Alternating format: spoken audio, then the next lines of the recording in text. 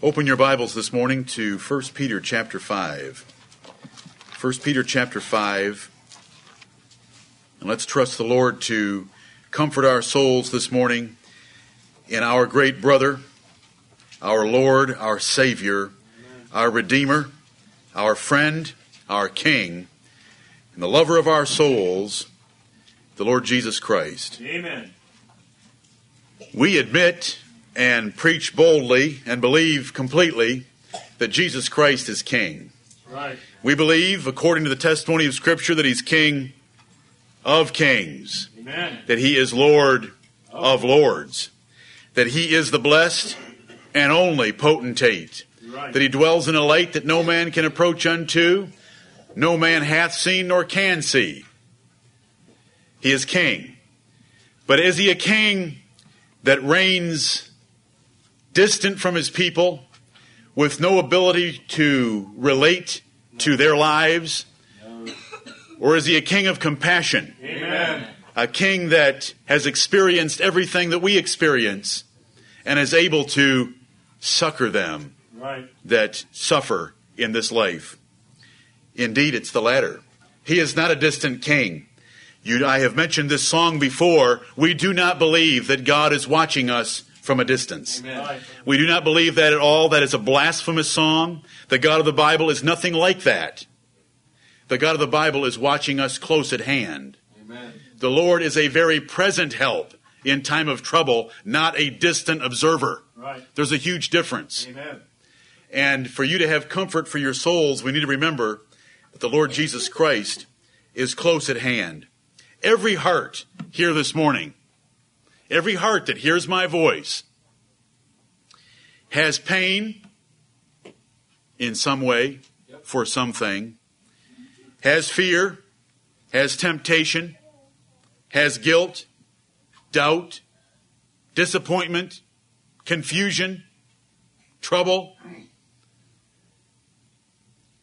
Yet we have a King that wants to take care of us when we're experiencing all those things. Amen. We read the words of the sweet psalmist of Israel. He said, when my spirit was overwhelmed within me. That was Psalm 142. If David could say that, I know that I can speak on behalf of all of you, that there is confusion, doubt, disappointment, fear, trouble, pain in your hearts. But I want to speak to your hearts this morning about the Lord Jesus Christ. I want to tell you about Him, that though He be a King, and though He sits on high and dwells in a light that no man can approach unto, yet He cares. Right. Care is sympathetic affection. Care is sympathetic affection, and Jesus cares. Look at 1 Peter chapter 5 and verse 7. It says in this little verse, casting all your care upon Him, for He careth for you. Amen. Does Jesus care? Yes. Yes, He does.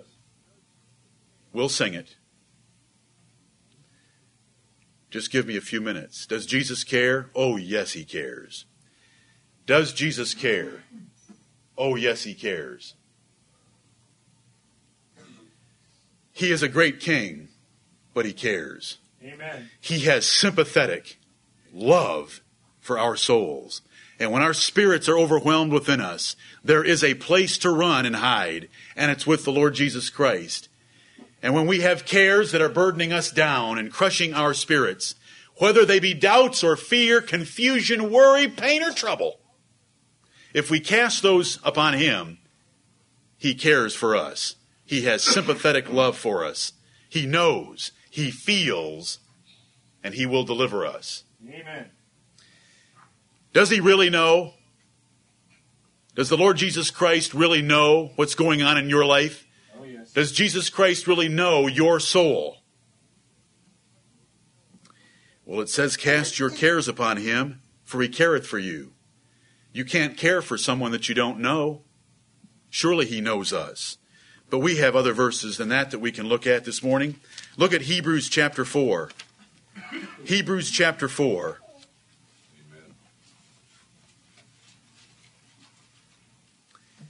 Does Jesus care for a troubled soul? Does Jesus care about your pained heart? Yes, he does care. The great Lord Jesus Christ cares about each and every one of your hearts and souls. I want you to look at how well he knows your soul. I want to start with the 12th verse. I have to go way back to that 12th verse to find the words I want. For the word of God is quick, and that is the Lord Jesus Christ. Amen. In the beginning was the Word, and the Word was with God, and the Word was God. Right. For the word of God is quick and powerful and sharper than any two-edged sword, piercing even to the dividing asunder of soul and spirit. Does he know your soul? Amen. My Lord Jesus Christ can divide and separate your soul and spirit, Right. and of the joints and marrow, and is a discerner of the thoughts and intents of the heart. Neither is there any creature that is not manifest in his sight, but all things are naked and opened unto the eyes of him with whom we have to do. Right. Our Lord Jesus Christ sees right inside you to your soul and your spirit, is able to separate them, which I can't. Don't ask me to separate your soul and spirit this morning, because it says he's able to do that. It doesn't say I'm able to do that. And he's able to discern every thought and intent of your heart. Amen. It is a shame that the majority of Christians in our country do not understand Hebrews 4:12. They think that it is talking about the book, the Bible. Right. For the Word of God is quick and powerful. They see the words, Word of God, and they think that it's talking about the Bible. That verse isn't talking about the Bible, it's talking about the Lord Jesus Christ, which that 13th verse makes so manifestly evident. Neither is there any creature that is not manifest in his sight, but all things are naked and open unto the eyes that burn as a flame of fire of him with whom we have to do. It's the person of the Lord Jesus Christ. The Bible doesn't discern the thoughts or intents of your heart. The Bible doesn't divide between your soul and spirit. The Bible doesn't divide between your joints and your marrow. It's the Lord Jesus Christ that does that. Amen. But they all go off quoting Hebrews 4:12 to describe the Bible. The Bible isn't alive. The Bible's a book. Jesus Christ is alive forevermore. Amen. For the Word of God is quick. That means to be alive. He knows, brethren. He knows you so well, he can divide between your soul and spirit. No matter how hard I try, no matter how many hours I might spend with you or you with me, you will not be able to divide between my soul and spirit. But he does. Amen. And he discerns. That means you don't have to tell him, brethren. Amen. He discerns the thoughts and intents of your heart. Is that comforting to you this morning? Amen.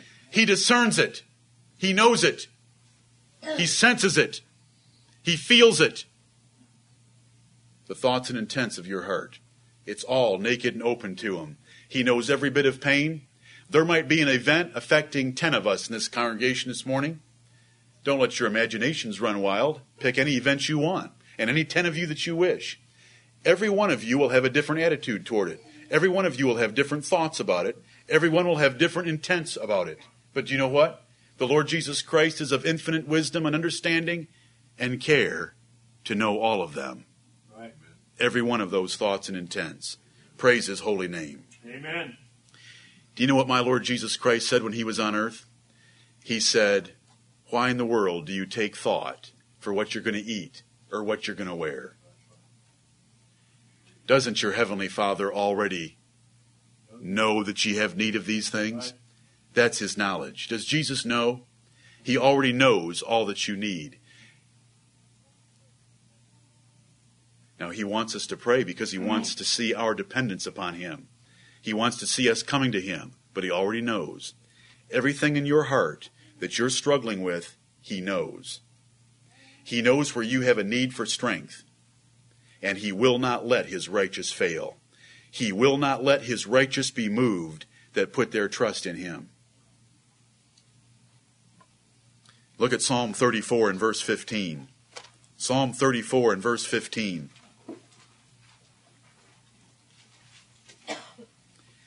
You are blessed people. You are blessed. Amen. Because you live on this side of the Lord Jesus Christ. Right. The heavens and the earth have been shaken, and the stuff that was nothing but dust has floated away, and what is permanent and forever is here to stay, and that is the kingdom of Jesus Christ. I want to show you a verse that you can appreciate more than David. Psalm 34 and verse 15.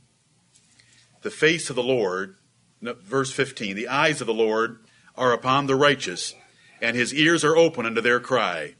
I want you to see from this, because right now we're answering the question, does Jesus know? Does he really know what I'm suffering? Does he really know my pain, my disappointment, my grief, my anger, my confusion? Does he know? It says the eyes of the Lord are upon the righteous, and his ears are open to their cry. Both the eyes and the ears of God are open and working to know all that's going on in your life. But David had to know as he was penning these words by the inspiration of the Holy Ghost that God doesn't have eyes and he doesn't have ears. Now, God doesn't need eyes and he doesn't need ears. He sees better than eyes and he hears better than ears. Right. But I want to tell you something about the Lord Jesus Christ. He has eyes and ears. Amen. Literal eyes and literal ears. And he sees and he hears. And he hears me right now, and he hears what you're thinking. And he sees the intents of your heart and the thoughts of your heart. Because all things are naked and opened unto the eyes of him with whom we have to do. Amen. That's the Lord Jesus. He knows.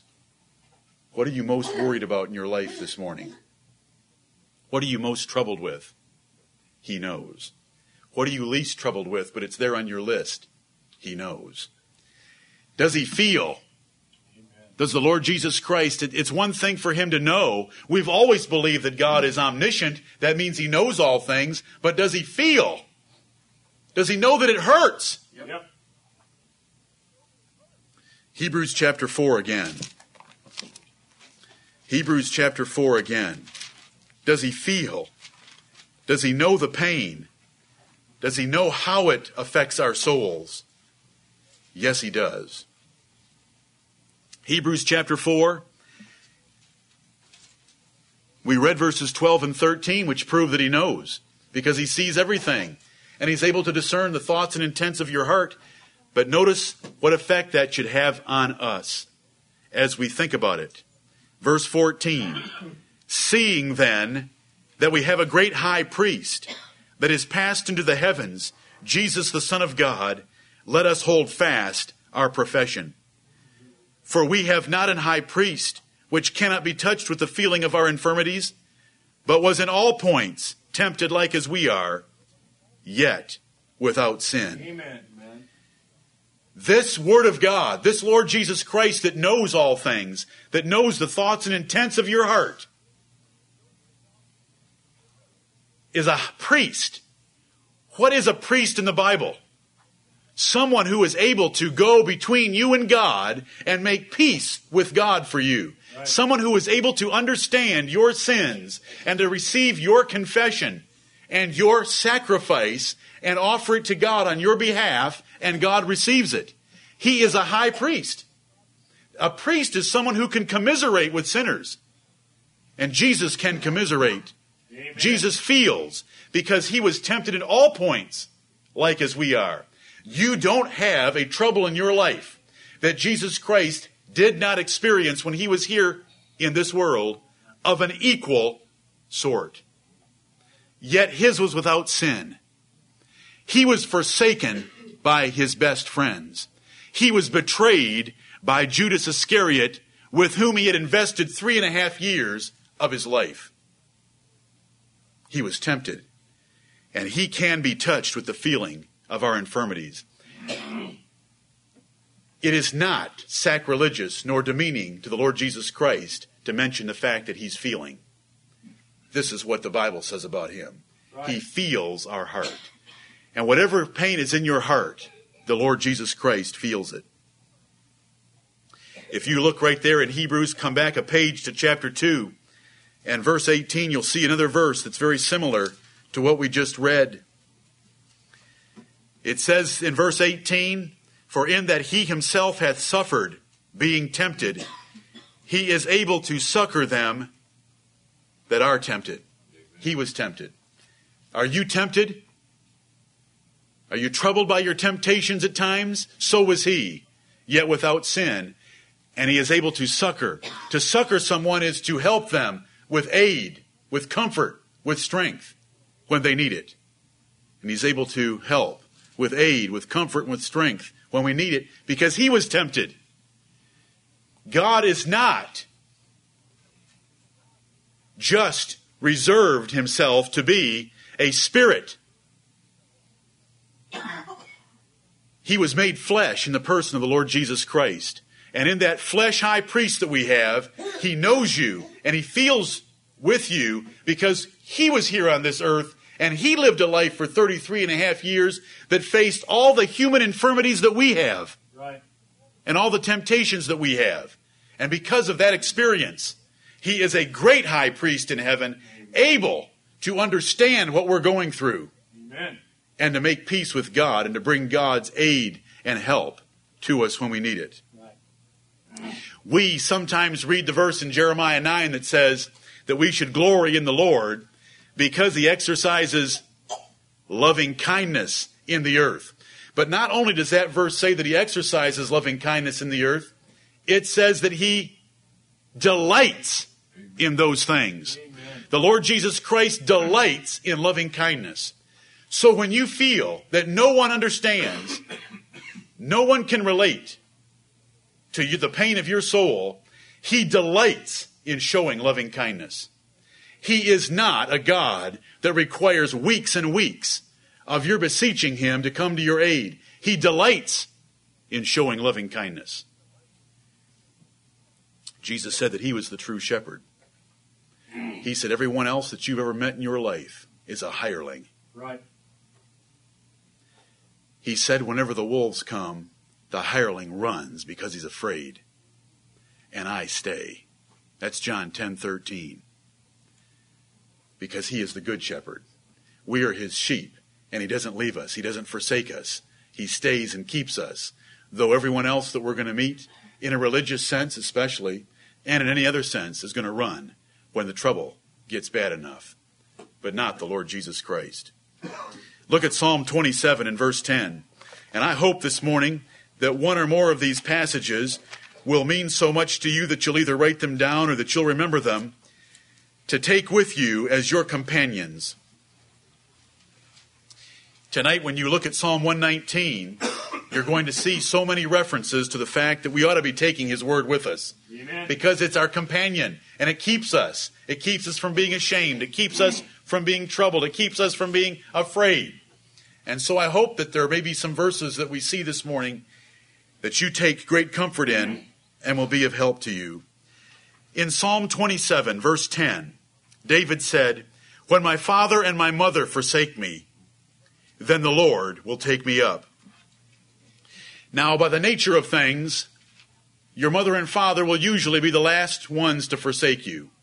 Usually. That's the nature of the parental relationship.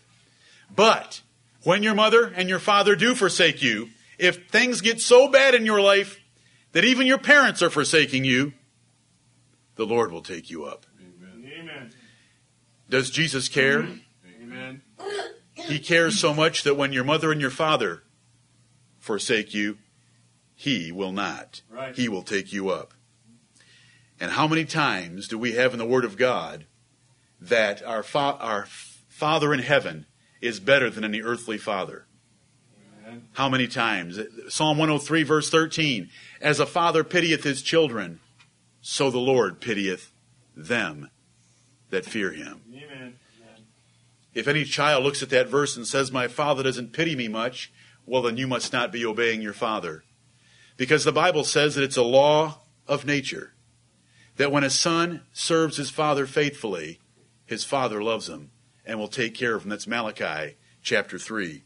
Jesus said, "If ye, being evil fathers, know how to give good gifts, how much more does your heavenly Father know to give good gifts to them that ask him?" Amen. And so when we go to him in prayer because we're hurting, he is like a father No father that has an obedient, faithful son that is hurting will deny him. He will go to bat for him. He will rescue him. He will provide what he needs. And the Lord Jesus Christ crushes any of us. As earthly fathers, he is so much better. Because we're evil, he's not. How much more shall our Heavenly Father take care of us? The Lord Jesus Christ cares better than any father. I am not confusing Jesus Christ and our Heavenly Father either, because the Bible says that my Lord Jesus Christ is the everlasting Father. I want you to see how tenderly he felt for Israel. Look at Jeremiah 31. Jeremiah 31. Does Jesus feel? Does he care? We've seen that he knows. He knows the thoughts and intents of your heart. He knows everything about you. And yes, he does feel. He's been touched with every feeling and infirmity and temptation and trouble that we've ever had. And he's able to help us because of that experience. Jeremiah 31 verse 20. Is Ephraim my dear child, my dear son? Is he a pleasant child? Here's a father that loves his son, his child. Notice how he speaks. Jeremiah 31:20. Is Ephraim my dear son? Is he a pleasant child? For since I spake against him, I do earnestly remember him still. Therefore my bowels are troubled for him. I will surely have mercy upon him, saith the Lord. Look at these statements in this verse. He is a dear son. We are not just sons, we're dear sons. We're dear because we were purchased for a dear price. The blood of the Lord Jesus Christ. Not only are we dear, we're so far ahead of Ephraim and Israel in the Old Testament sense. This is a covenant relationship that we now have through Jesus Christ. This was a covenant relationship for the most part based on a relationship with Abraham, Isaac, and Jacob. Is Ephraim my dear son? Is he a pleasant child? And sometimes the Lord must speak against us. But the Bible tells us, since I spake against him, I do earnestly remember him still. When you know that you're undergoing chastening from the Lord, look at the promise. I do earnestly remember him still. What do we think when we're being chastened? He's forsaken us. The Lord's left me. What does the Bible say? I do earnestly remember him still. And that's what you need to remember. Yes, he feels. Therefore my bowels are troubled for him.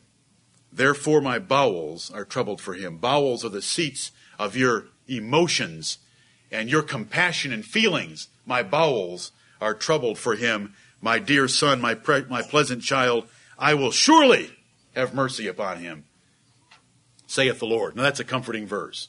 Amen. That's a comforting verse. I earnestly remember him still, even when you think he's forgotten you, and my bowels are troubled for him. Now that is true care. That is sympathetic affection. When someone's bowels are troubled, when you have your insides turned upside down for someone else through empathy. Right. Not because they hurt you. That doesn't count. It's because you love them and you realize they're hurting. For your bowels to be turned upside down, to be troubled because of someone else's pain, that is empathy and sympathy of the highest order. And the Lord has that for us. Yes, he feels. Now there's a question that needs to be asked since Jesus is king. And he knows. And he can feel. And he does feel. Does he have time? I mean, after all, he's King of Kings and Lord of Lords, and look who you are. Right. Look at what I am. Does he have time? I want to tell you that in Psalm 121 and verses 3 and 4, it says this about the Lord. Psalm 121 and verse 3, he will not suffer thy foot to be moved. He that keepeth thee will not slumber. Behold, he that keepeth Israel shall neither slumber nor sleep. Amen. Psalm 121, 3 and 4. Jesus Christ does not slumber. He doesn't doze out. He doesn't forget. He doesn't go to sleep. He's not off half the time. Yes, he's got the time, because he won't even allow himself sleep, because he's constantly caring for you. Constantly caring for you. I don't care how much someone cares for you in this life. I know what they do with 1/3 of their day at least. They forget you and go to sleep. But not the Lord God, not the Lord Jesus Christ. He cares for you day and night. Even when you're sleeping, forgetting him, he hasn't forgotten you. Right. He still cares about you. And as we saw in Job 33 a few weeks ago, he even speaks to us sometimes in the night. Amen. And instructs us and guides us and draws us back from the pit. Amen. Ever gone to bed in total despair and got up in the morning and thought that life looked a whole lot better? Amen. I wonder what happened to you. You say, well, it was just getting a good night's rest. I say it's getting a good night's rest and meeting with the Lord. Amen. By his choice. Right. Because of Job 33. Because it says these things God does oftentimes with men. I'm thankful that he doesn't sleep. Amen. Does he have time? Look at Matthew 10. Matthew 10. There's someone over here on the front row that sometimes picks a song about sparrows. Amen. Does he have time? If the Lord Jesus Christ has time for a sparrow, he surely has time for you. Right. Now, if a king worries himself, it's not truly worry, but you know what I mean. If a king worries himself with sparrows, what's he going to do with a son or a daughter in comparison? I read in Matthew 10:29, are not 2 sparrows sold for a farthing? A farthing is so small that we don't have any coin to really relate.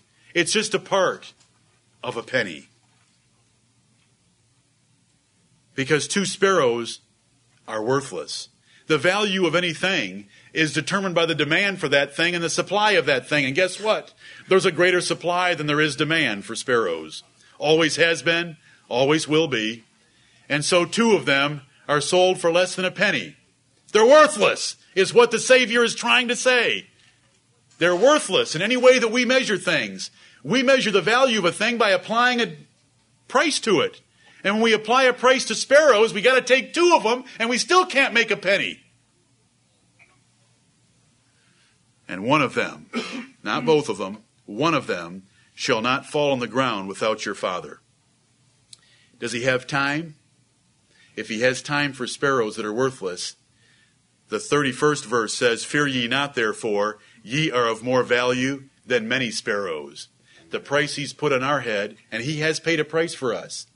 Right. He's adopted us from death, from a slave market, from an orphanage, however you want to look at it right now for this moment. What was the price he paid? The precious blood of the Lord Jesus Christ. Punishing his son to death is the price he paid. That is more than a penny. That is of infinite value. That is the difference in value, but not a single sparrow ever falls without the Lord Jesus Christ knowing about it, caring about it, and being involved in the matter. Does he have time? He's got this much time that this king would worry about this kind of a detail. He knows the number of hairs on your head. Amen. Now, kings love to have statisticians around them. Lord, how many chariots do we have in the army? 1,000, my king. But no, we're not talking about chariots here. We're talking about the number of hairs on your head, because the 30th verse right here tells me, but the very hairs of your head are all numbered. Amen. When you start to think that you're insignificant because you're insignificant, and when we look at this earth, there's 6 billion of us running around on it with our heads cut off, to and fro. And the earth goes on. One's born, one dies. Nobody cares. The clouds don't slow down. The sun doesn't darken itself for a day because someone died. Right. The earth goes on forever. And do you know what? If you look at that long enough, like 5 minutes, you'll despair. But there's a God in heaven. Amen. Who has the very hairs of your head numbered. Right. Jesus cares. He is involved in the smallest of details. What would you have picked is the smallest detail and the least important thing about your entire being? Who cares how many hairs you have? You don't count them. Well, some of you are getting closer, but we don't count them. But he knows them. Amen. That's detail. Why is that verse here in the Bible? Why is that verse here?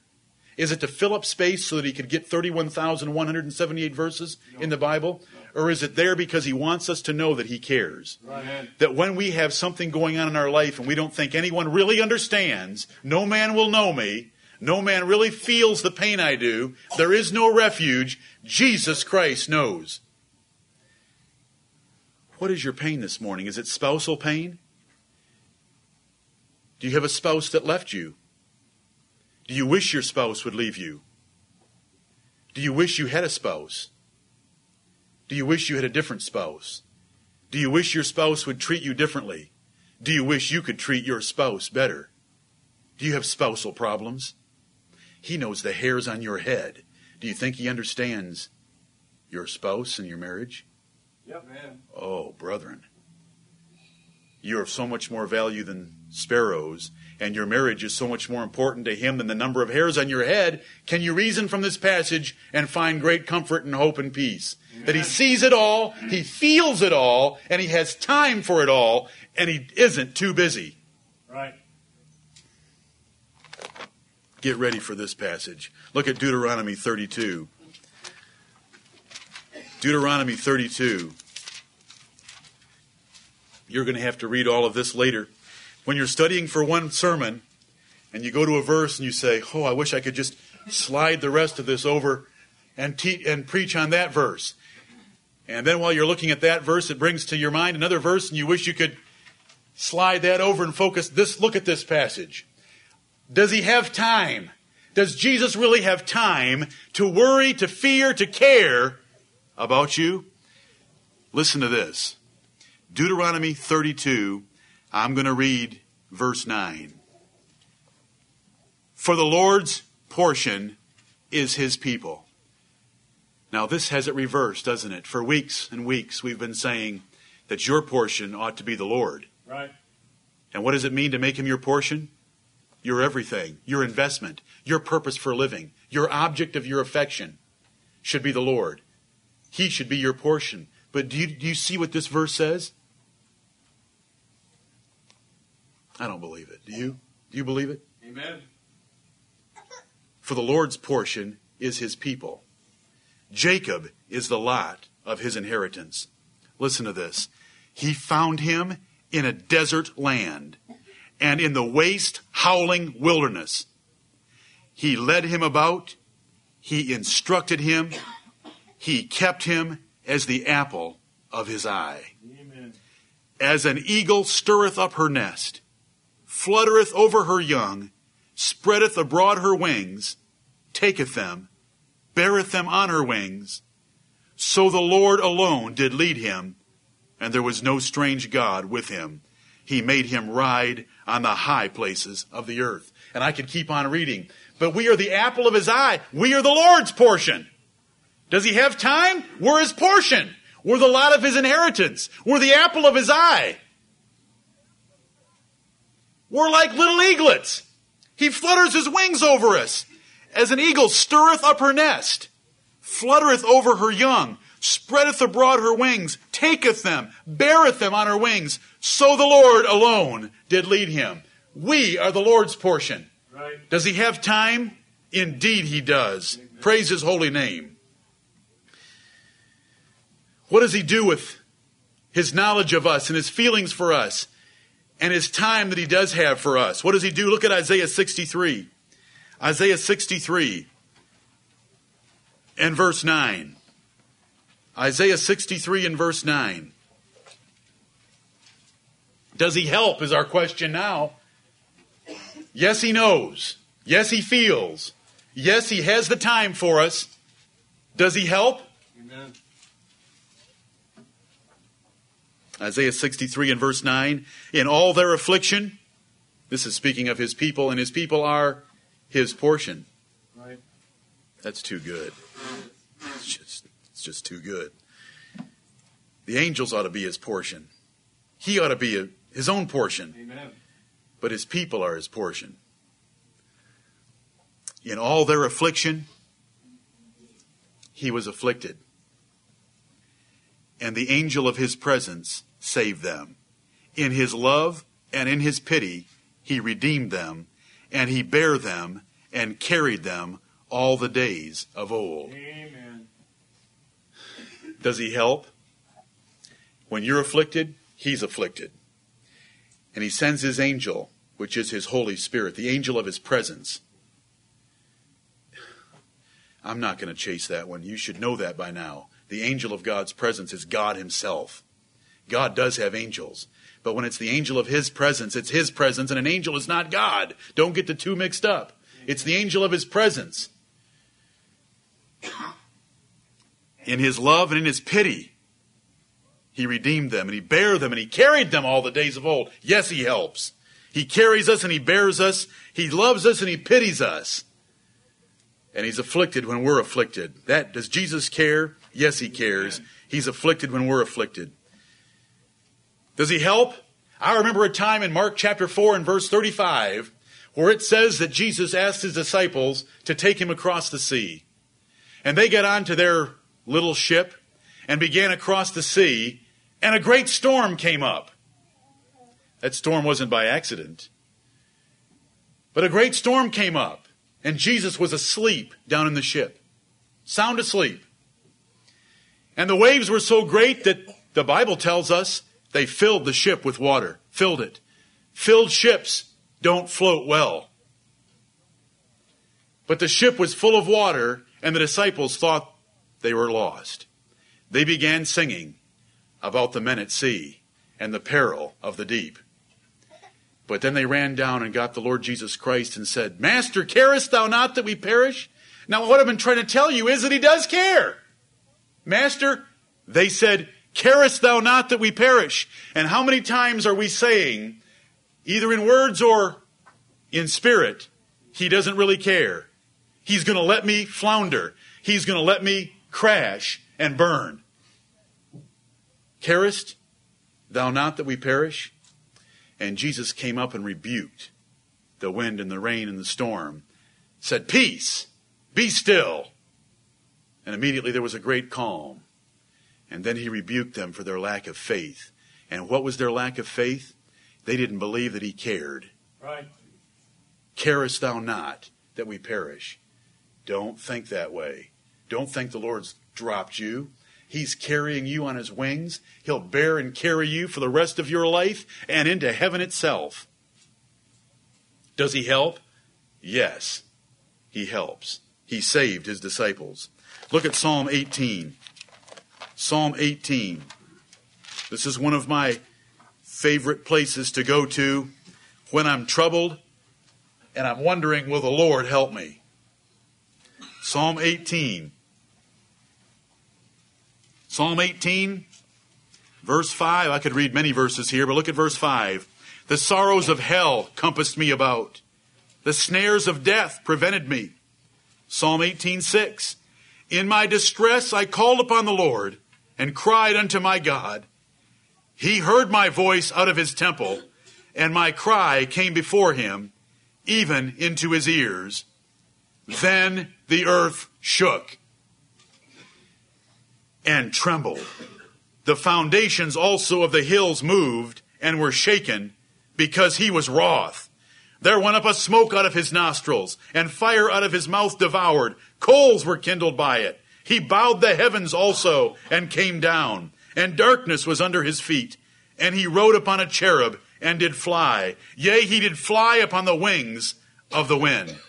That is how God answers the prayer of his own. When you in your distress call upon the Lord and believe in him, the earth shakes and trembles as he comes rushing on the wings of the wind to your aid. Does he help? Indeed he helps. Amen. Does Jesus care? Yes, he cares. This is how he comes. This is a place to go to for comfort and strength. Brethren, we have to ask ourselves, does Jesus change? Everyone else changes. I change, you change. You're not faithful, I'm not faithful. In the absolute sense of those words. Does Jesus change? Nope. I hope you know Hebrews 13:8.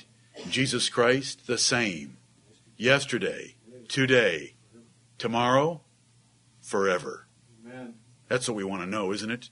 Amen. Don't we all love the words, I will love you forever? Isn't that about the best thing that one person can say to another? I will love you forever. Jesus Christ, the same yesterday, what I just read to you, today, and forever. Amen. He does not change. Everything that I'm showing you about him from the Word of God, he does not change. He says, there isn't even a shadow of turning Amen. with me. Not even a shadow of turning with him. Every good gift continues to come from him because there is no changing with the Lord. He may hide his face for a moment, the Bible tells us, but he's going to quickly restore his mercy and his grace. Those are his words. I may hide my face for a moment. Right. It's Isaiah 54, verses 7 through 10, but we're not going to look at it right now. That's all. Just for a moment. He just wants to see if you really miss him and want him back. Brethren, look at Isaiah 41. Let's ask ourselves another question. Does he promise us anything? Does Jesus care? When someone cares, they promise their help for the future. Does Jesus care? We've answered the question, does he know? He knows everything. Does he feel? Yes, he feels all our infirmities. Does he have time? Yes, though King of kings and Lord of lords, he has plenty of time for us. We're the apple of his eye and his portion forever. Does he help? Yes, with his great might and power he helps. Does he change? No, he doesn't change. He's the same forever. Does he promise us? Look at a promise. Isaiah 41 and verse 10. Fear thou not, for I am with thee. Now that should be enough, shouldn't it? Amen. When the Lord says to you, I am with thee, is thee a singular or a plural pronoun? Singular. It doesn't say, for I am with ye, or I am with you. It's, I am with thee. Fear thou not, for I am with thee. Be not dismayed, for I am thy God. I will strengthen thee. Yea, I will help thee. Yea, I will uphold thee with the right hand of my righteousness. Amen. That is a promise. He'll be there with his right hand. And brethren, when he reaches forth his right hand, who stops it? No one. Who hinders it? Who can even question him reaching it forth? None can. These are his words. What do his words mean to you? Do you like promises like this? Amen. Take this promise and hold it. Isaiah 41:10. I am with thee. I am thy God. I will strengthen thee. I will help thee. I will uphold thee with the right hand of my righteousness. Look at 44. Isaiah chapter 44 and verse 21. Remember these, O Jacob and Israel, for thou art my servant. I have formed thee. Thou art my servant. O Israel, thou shalt not be forgotten of me. Isaiah 44:21. All that's going on in the universe, he will not forget us because he's chosen us to be his servants. Isaiah 44:21. Look at Isaiah 49. I think you've probably said the words of verse 14. The Lord hath forsaken me, and my Lord hath forgotten me. You older than you think you should have been when you should have been married? The Lord's forgotten you? The Lord hath forsaken me, and my Lord hath forgotten me. This is in the Word of God, as Zion saying this to God. Here's his answer when you think he's forgotten you. Can a woman forget her sucking child, that she should not have compassion on the son of her womb? All of you men who have had wives that nursed your children, and you had a nursing child, a sucking child, when that child called, what did that mother want to do? Run and nurse that baby. We've seen it. The Lord is appealing to that picture for us. Can a woman forget her sucking child, that she should not have compassion on the son of her womb? No, it is impossible. But the Lord says, yea, they may forget, yet will I not forget thee. The rhetorical question is no, women don't forget their sucking children. No, they don't forget to have compassion on their sucking children. But it's just like when it says that when your mother and your father forsake you, the Lord will take you up. And so the Lord says, I will not forget thee. Right. Even if that may happen once in a while, I never will forget thee. So our words of verse 14 are not good. When we say the Lord's forgotten me, the Lord has forsaken me. Brethren, look at Hebrews 13. Hebrews 13. What is the singular cure for covetousness, discontentment, and fear? Singular cure for covetousness, discontentment, and fear. Look at Hebrews 13 and verse 5. Let your conversation be without covetousness, and be content with such things as ye have. For, here's the cure. He hath said, I will never leave thee, nor forsake thee. Does Jesus care? I will never leave thee, nor forsake thee. That is the cure for covetousness and discontentment, because you've got the Lord with you forever. Amen. How can you be discontent? What else do you want? He's everything. Right. And it's a cure for fear, because look at the next verse. It starts out with the word so, which means in this manner, from these words, so that we may boldly say. How can we boldly say? Because he has said, I will never leave thee nor forsake thee, right. So that we may boldly say, the Lord is my helper. I will not fear what man shall do unto me. Amen. Are you fearful this morning? Are you discontent with your life? Jesus has said, I will never leave thee nor forsake thee. It's enough to solve all of that. Brethren, I know of a woman named Hagar. She was a bondwoman. She was an Egyptian. She was not a true wife of Abraham, and she was thrown out by an overbearing mistress named Sarah. And she had a son. And she went into the desert as far as she could go, and she had nothing to eat or to drink. And she fell down there under a bush to find some relief from the sun. Did God forsake her? Nope. But she was an Egyptian. But she was a bondwoman. But she had a child. Who wants a woman with a growing child that's a bondwoman that's been thrown out by a previous owner? Did the Lord take care of her? Amen. The Lord came and visited her there. It's worthy of more than what I can give here. And she had to rename. She named God there. Thou God seest me. Right.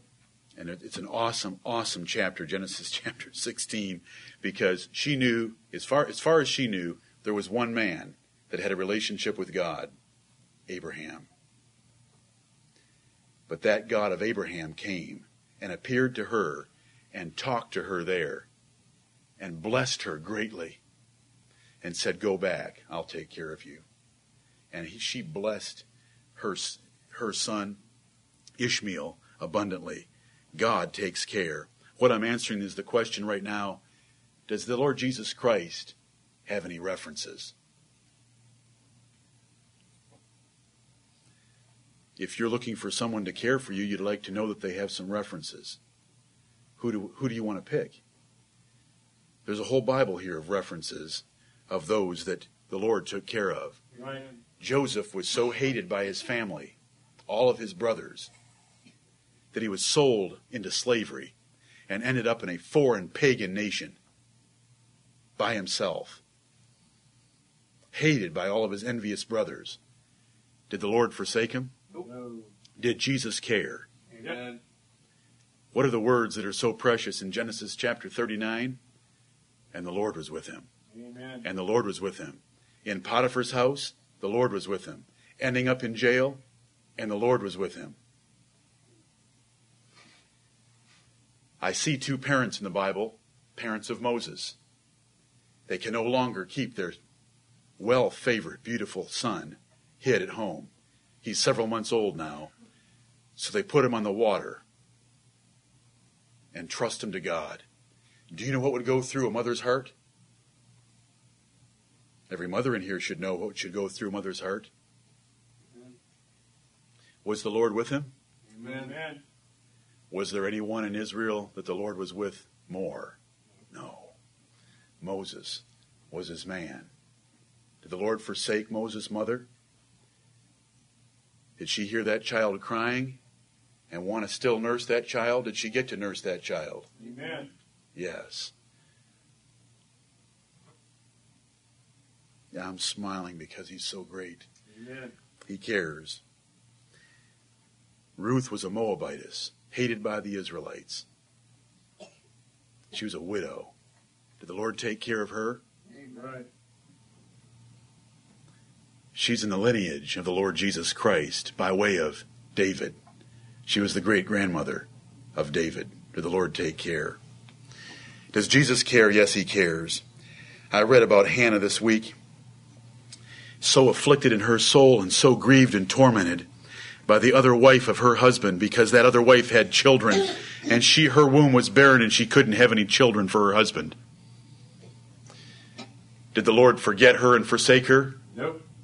She had 4 sons and 2 daughters before the Lord was over with her, and one of them was the greatest man in Israel. Every woman loves to have a son of whom she can be proud of and rejoice in God's blessing upon her. What do you think Hannah got to do the rest of her life but know that there was down at the temple a young boy that God was speaking to at the age of 5? Because he worshiped the Lord there. And for all of her life, he was the high priest and leader of Israel, and his name was Samuel. Amen. Esther was a little orphan girl. You want to feel neglected? How about being an orphan and having your parents killed by an oppressive foreign nation that comes in and then hauls you off into a strange land with strange customs and a strange language called Persia? Does Jesus care? Amen. Who was the queen of Persia a few years later? Esther. Praise his holy name. Don't you ever forget it. She could have said, but I don't have any parents. But I'm in a foreign nation. So could Joseph have said that. But they put their trust in the Lord, and the Lord took care of them. I could go on and on and on with examples. Was Daniel made a eunuch against his wishes by the king of Babylon and hauled off into a foreign nation? Did Jesus care? Amen. Why do we read in the 9th verse of the 1st chapter of the book of Daniel that the head of all these eunuchs, had tender favor for Daniel? Why? Because Jesus cared Amen. and didn't forget him. Brethren, John chapter 9, there's a whole chapter dedicated to a man that was born blind. He was born blind for the glory of God. And Jesus healed him from his blindness. And then he was persecuted sorely by the leaders of the Pharisees, the leaders of the synagogues and temple, until eventually, with his sober, sound, godly answers, they threw him out. Do you know what it says in John chapter 9 and verse 35? That Jesus went and sought him. Amen. Jesus went and looked him up because he'd been cast out. They'd rejected him, and he had given great answers. And Jesus said to him, do you believe in the Son of God? And that young man said, Lord, show him to me that I might believe. Jesus said to him, I'm speaking to you. And he said, I believe. And he fell down and worshiped him there. Does Jesus care? Look at that tender compassion. I look in Luke chapter 7 and I see Jesus coming into a city of Nain. And as he comes in, there's a funeral procession going on. And there's a widow with her last son on the funeral bier. And it's moving. And Jesus, it says, had compassion on her. Right. And he walked up and he put his hand on that funeral bier. Now, you haven't seen that done very many times, but he stopped that procession because there was a woman that had lost her husband. That's what a widow is, brethren. And she was losing her son. But Jesus had compassion, and he stopped that funeral procession, and he raised that young man off that funeral bier. Amen. Praise his holy name. Does Jesus care? Yes, he cares. Does he care for you? Yes, he cares for you. You are his portion and the apple of his eye. What does he ask of us? He tells us that when we're in need, when we need help, Hebrews 4:16, we read 12 and 13 to answer the question, does he know? We read 14 and 15 to answer the question, does he feel? Now what does he require? Come to me. Hebrews 4:16, let us therefore come boldly unto the throne of grace, that we might find grace to help in time of need. Amen. Boldly come to me. I want to help, because I'm that merciful and faithful priest that was tempted in all points like as you are, that feels every infirmity that you have. I'll help you. I'll give you help. That's the word. Hebrews 4:16, he wants us to come to him. He says, be careful for nothing. Right. Let's not let these pains, troubles, confusion, disappointments, hurt, weigh us down. Because to be careful for nothing means don't be anxious, fearful, or worried about anything. But in everything, by prayer and supplication with thanksgiving, let your requests be made known unto God, and the peace of God, which passeth understanding, shall keep your hearts and minds. He will keep your heart. He will keep your mind with perfect peace that only he can give. All he says is, don't worry. Right. Turn it over to me. That's what he's, be careful for nothing, but in everything by prayer and supplication. Don't worry. Turn it over to me. Now, what's our verse that we began with? 1 Peter 5:7. Cast all your cares upon him, for he careth for you. That burden that you're carrying, not on your back, in your soul. Turn it over to him and lay it at his feet. He cares for you. He can carry that easily, because the Lord is our helper. I will never leave thee, nor forsake thee. Amen. I had fainted, unless I had believed to see the goodness of the Lord in the land of the living. Right. Jesus cares. I hope you know that this morning. I hope that you'll trust him. Amen.